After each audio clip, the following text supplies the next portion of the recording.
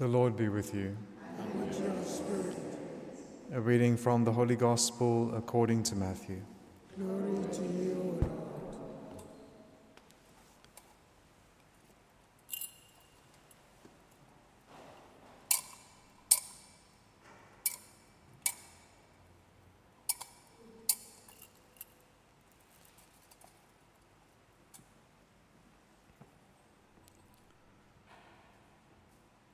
When Jesus came into the district of Caesarea Philippi, he asked his disciples, "Who do men say that the Son of Man is?" And they said, "Some say John the Baptist, others say Elijah, and others Jeremiah or one of the prophets." He said to them, "But who do you say that I am?" Simon Peter replied, "You are the Christ, the Son of the living God." And Jesus answered him, "Blessed are you, Simon Bar-Jonah, for flesh and blood has not revealed this to you, but my Father who is in heaven. And I tell you, you are Peter, and on this rock I will build my church, and the powers of death shall not prevail against it. I will give you the keys of the kingdom of heaven, and whatever you bind on earth shall be bound in heaven, and whatever you loose on earth shall be loosed in heaven." The Gospel of the Lord.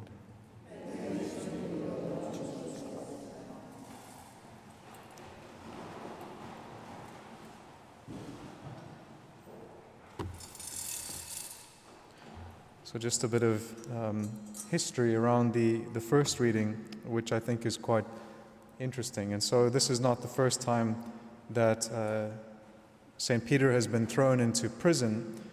So this is kind of later on in the Acts of the Apostles. This is chapter 12.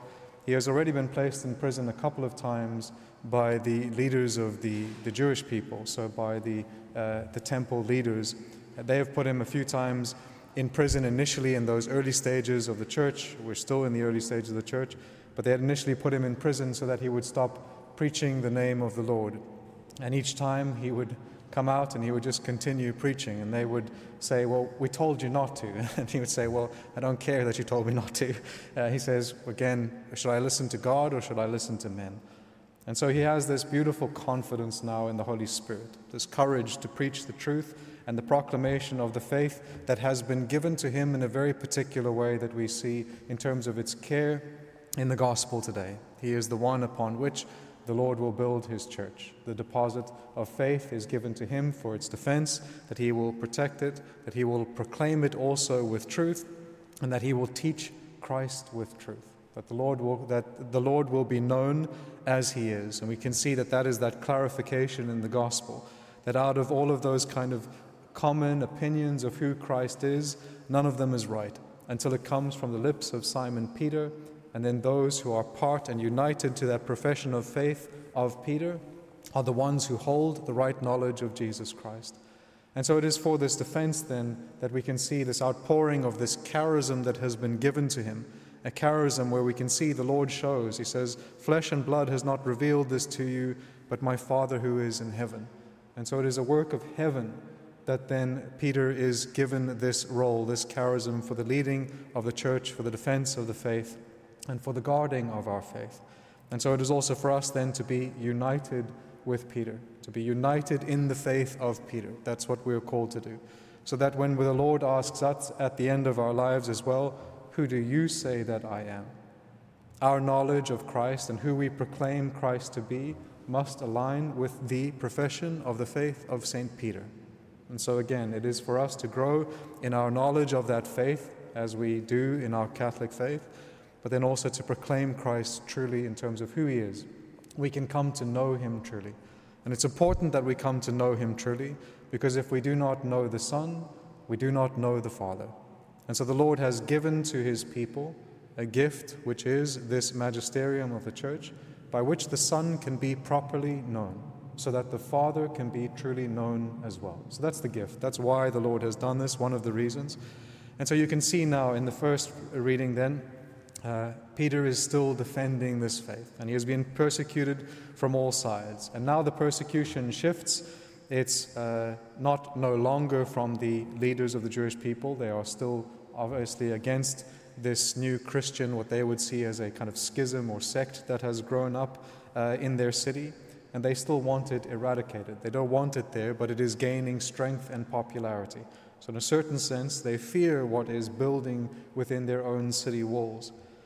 And so Herod, who himself not a Jew, but he has this friendship with the Jewish people. He's the one who kind of gave beauty to their temple. He's the one who added to it. And so it was under him that the temple was not rebuilt, but at least all of the finishings of the temple were done, which made it absolutely magnificent. And so there is accounts from Josephus, the Jewish historian, where he says that even when the Roman soldiers came into Jerusalem to see Jerusalem, so at different points, the Roman soldiers obviously surrounding Jerusalem at the end before they completely destroyed it. But it is said that the Roman soldiers, when they arrived, after having seen Rome, after having seen a lot of places in the world, when they came and saw the Jewish temple, they said it was the most beautiful building ever constructed by man. The most beautiful building ever constructed by man. And so again, it is this beautiful temple in Jerusalem. And so King Herod is the one who has done this. He's played a large role in doing this. And so he has this friendship with the Jewish people, a friendship which he maintains, possibly it seems, so that he might maintain that authority, that they won't reject his authority. And so you can see that he likes to please the Jewish people. And so what he did, it says that the king laid violent hands upon some who belonged to the church, and he killed the brother of John. So he killed James with the sword. And he kills James, who is the first bishop of Jerusalem. And then when he sees that it actually pleases the Jewish people, he kind of starts this, what will become an avalanche of persecution. And so he arrests more. He proceeded then to arrest Peter also. The protection of Peter, though, is that it was the feast, or it was during the days of unleavened bread. And so, in order not to break the Jewish traditions, he didn't want to kill Peter during that time in order to still please the Jews. But he decided that after these days of their celebration, that then he would present him to the people and Peter would be killed. But until that time, he puts Peter into prison and he puts 4 guards around him. And they're on this rotating roster of watching over Peter. 2 of the guards are even chained to Peter.